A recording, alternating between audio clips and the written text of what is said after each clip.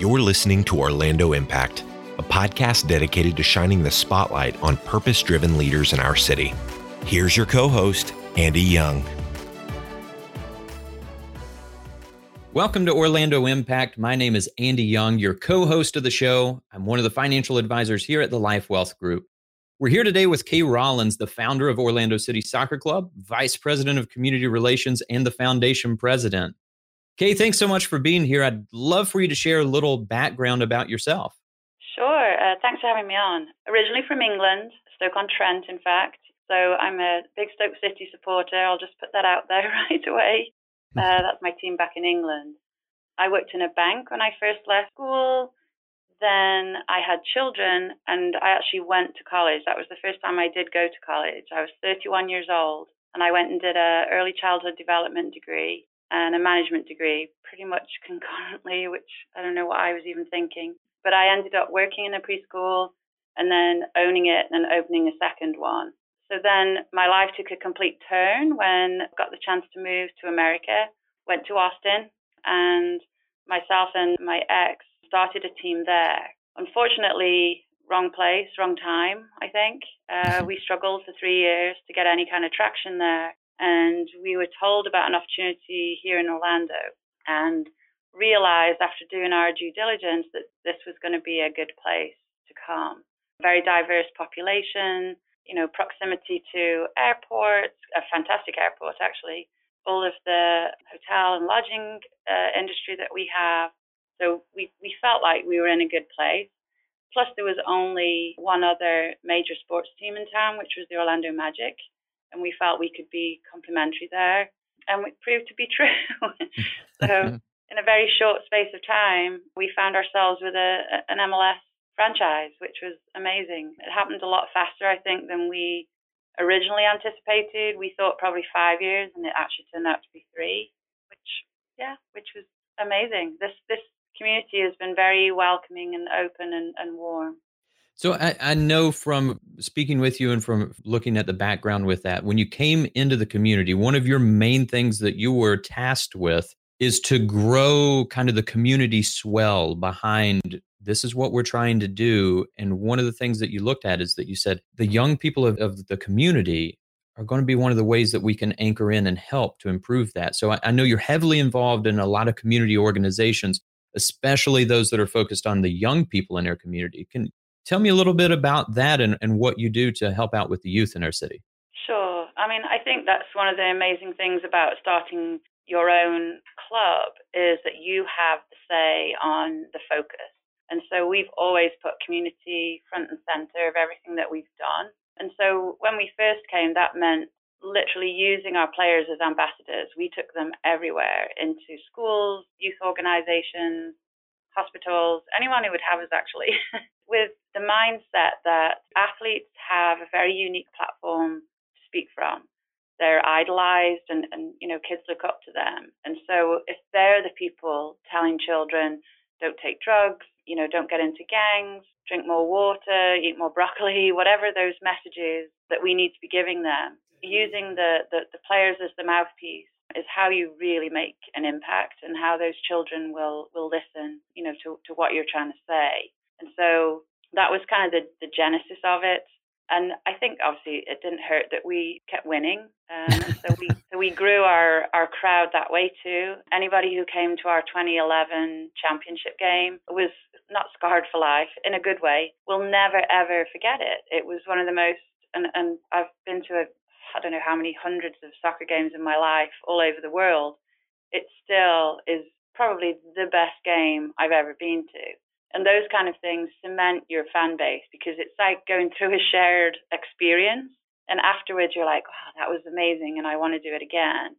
And so it was gradual, but I think our community outreach had a lot to do with the loyalty of the fans, the way they came around us, because you want your team to be more than just the game on the field. You want them to have a heart, to do good things in the community and make this community the best it can possibly be.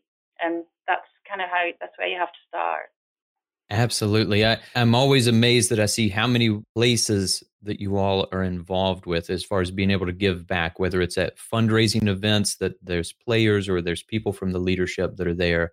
If it's just the community events and the sense of family when you show up to one of the games. So I know that you guys are extremely proud of how that has you've taken a basketball town and you've opened it up to where now that you have a lot of people that soccer is kind of the number one with that. So that you guys have done amazing work with that. So when you were doing that, when you were getting started and you were having to go out into the community and the players are actually literally out playing soccer with kids in these maybe a little bit rougher areas than what they would that you would typically be in.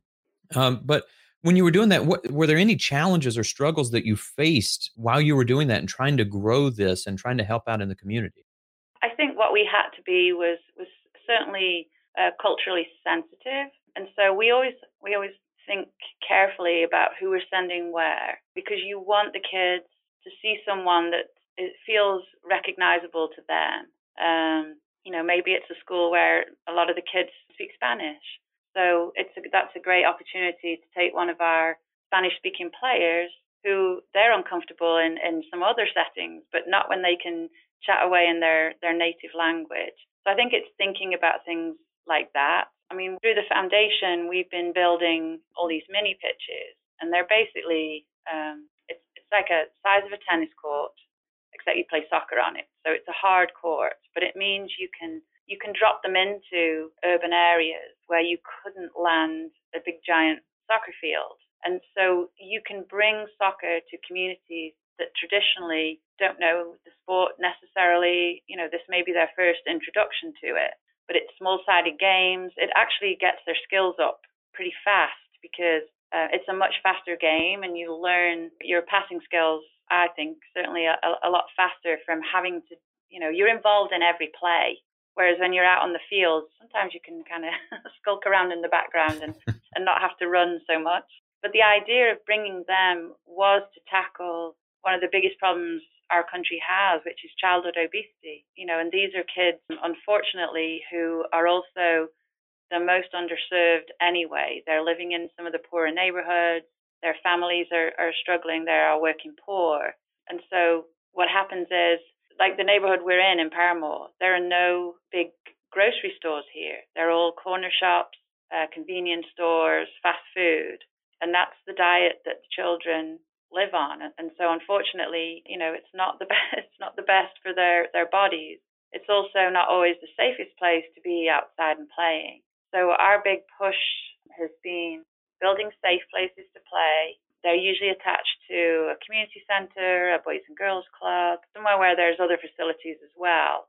And then we didn't want to just give them a facility. We wanted to actually bring the piece that really matters, which is the programming. And I think anyone who's ever played a team sport knows that almost by osmosis, you learn teamwork, attitude, self-discipline, respect, all of those things you can learn through playing a team game. And then along with that, we brought the nutrition education piece, which then led into the most unusual thing. I think I had no idea when I started this club that I would be into gardening. But apparently now I am. So what happened was we realized in our programs we're teaching children about nutrition, and they have such little access to fresh food. So we, as a foundation, we had a board retreat and talked about, well, what can we do about this? We can't make some of the big supermarkets come in here and build a store. I would like to, but we can't do that. So we went to the City of Orlando, who've been amazing partners with us ever since the very beginning. And we went to their Greenworks department, and hey presto, we now are building community gardens in a lot of different places, not just in Paramore, but in other places too, where a family can, for a very tiny fee, can have their own garden bed, plus access to resources teaching them how to grow things, what to grow when, composting. Apparently that's a whole science all on. And so now we have places, especially in and around Paramore, where families are actually growing their own food. So it's saving them money. They're having a much healthier diet. And then to kind of top that off, we opened a farmer's market at the stadium Saturday mornings. It's actually closed for a month or so through the summer, just because it's just too unbearably hot to have it out there, and there's not so much produce being grown. But it's Saturday mornings, and so the local people can come and sell what they're growing, any excess that they have. So yeah, I'm in the gardening business now. Who knew? That's so amazing. Anytime that I hear stories from people like yourself, where you thought that you were heading on one path, and then along the way that you found that it totally changed, and it's not that you got lost off of that path, but it was that you found a new direction and a new drive of what was really taking you to the next level. So what was that turning point for you in your journey? Obviously, with moving across the globe, coming to the States, being in Texas, and then hearing the calling that, you know what, we need to go to Orlando. That's going to be the place. That's where we're going to be able to grow this. But where along with that journey was it that you knew that you had made it, that you had made that impact? I've answered this in many different ways over the years, but certainly the very first game in MLS in 2015. So we've been in the minor leagues, and we've been playing at Camping World Stadium, and we've been getting, some decent crowds, but around about the 15 to 20,000 mark. And then we had the Fill the Bowl campaign. And so that very first game in MLS, which was emotional anyway, we filled the Camping World Stadiums. We had 62,500 people. And I think standing on the pitch that day and looking around and going, wow, we did this. We put all these people in these seats. I think that was one of the most incredible feelings I've ever had. I'm sure. It still gives me goosebumps now. There's several games like that. The game after Pulse is still a very emotional memory for me. The first game in the new stadium in Paramore here, that was another emotional game. And then I became a citizen this year, so I'm now an American citizen. So that was I don't think I expected to be quite as emotional as I was that day. It was really special. It felt great. I had a bunch of friends there, and we had a big party that night as well. But I think saying the pledge that first time was a pretty special moment. That's amazing. So, Kay, you've had a lot of impact on other people's lives through your journey, but with your own, who's been the biggest influence on you and why?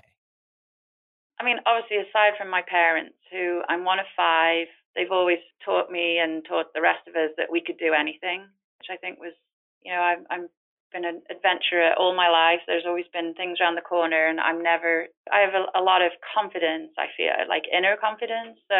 And I'm pretty adaptable. So I'm always looking to what the next opportunity is going to be. And I'm, happy to embrace it.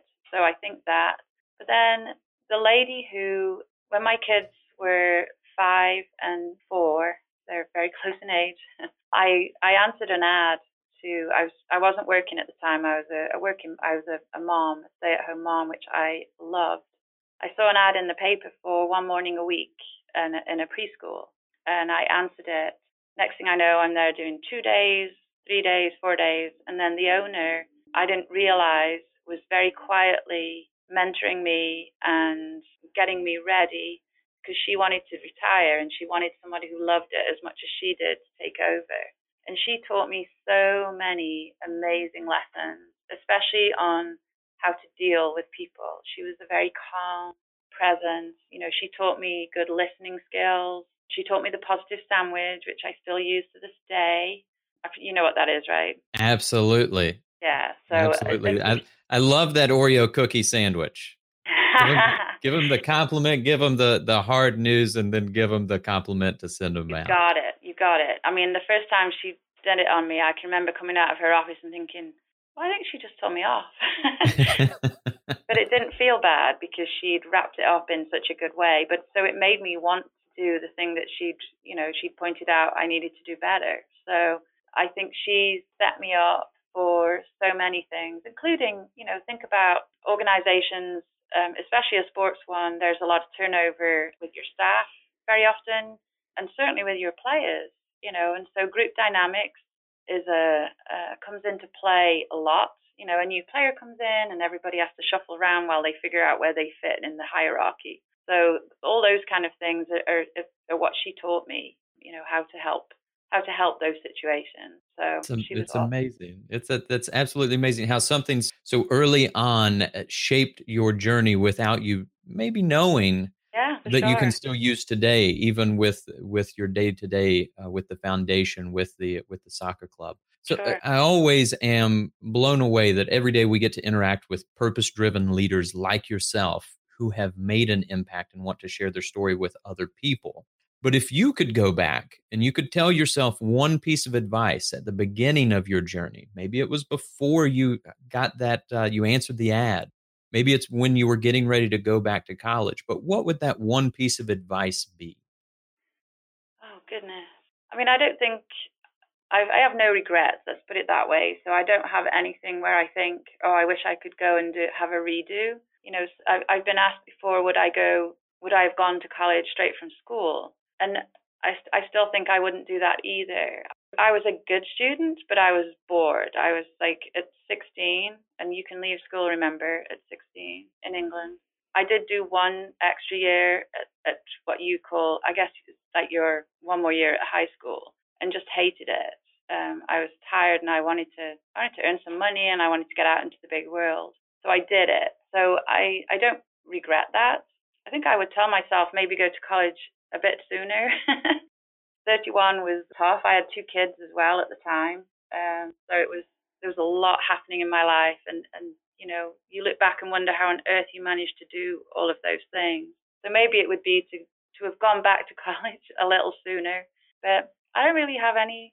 I don't really have advice to myself. I feel like I always saw opportunities when they came along, assessed them, and then either took them or guarded them. So I would just say to everyone else, you know, be your best self, dare to dream. You know, this was the biggest dream ever, and it came true. So it can happen. And, you know, we were just 2 ordinary kids from Stoke-on-Trent who made this club. So it's been an amazing journey. That's great, Kate. Again, we've been talking to Kay Rollins, the founder and vice president of community relations for the Orlando City Soccer Club. And that wraps up this episode. So until next time, we'll talk to you. We'll be sharing those impacts that are going on, how we see the city being shaped, and the people that are helping drive that. Kay, thanks so much. You're so welcome. Thank you. You've been listening to Orlando Impact. To ensure that you never miss an episode, subscribe to the show in Apple Podcasts or your favorite podcast player. Thank you so much for listening. Until next time. Securities offered only by duly registered individuals through Madison Avenue Securities LLC, MAS, member FINRA SIPC. Investment advisory services offered only by duly registered individuals through AE Wealth Management LLC, AEWM, a registered investment advisor. MAS and the LifeWealth Group are not affiliated entities. AEWM and the LifeWealth Group are not affiliated entities. The LifeWealth Group is an independent financial services firm that helps people create retirement strategies using a variety of insurance and investment products. Investing involves risk, including the potential loss of principal. Any references to safety, security, or guaranteed lifetime income generally refer to fixed insurance products, never securities or investment products. Insurance and annuity product guarantees are backed by the financial strength and claims-paying ability of the issuing insurance company. The LifeWealth Group is not permitted to offer, and no statement made during this show shall constitute tax or legal advice. You should talk to a qualified professional before making any decisions about your personal situation. We are not affiliated with the U.S. government or any governmental agency.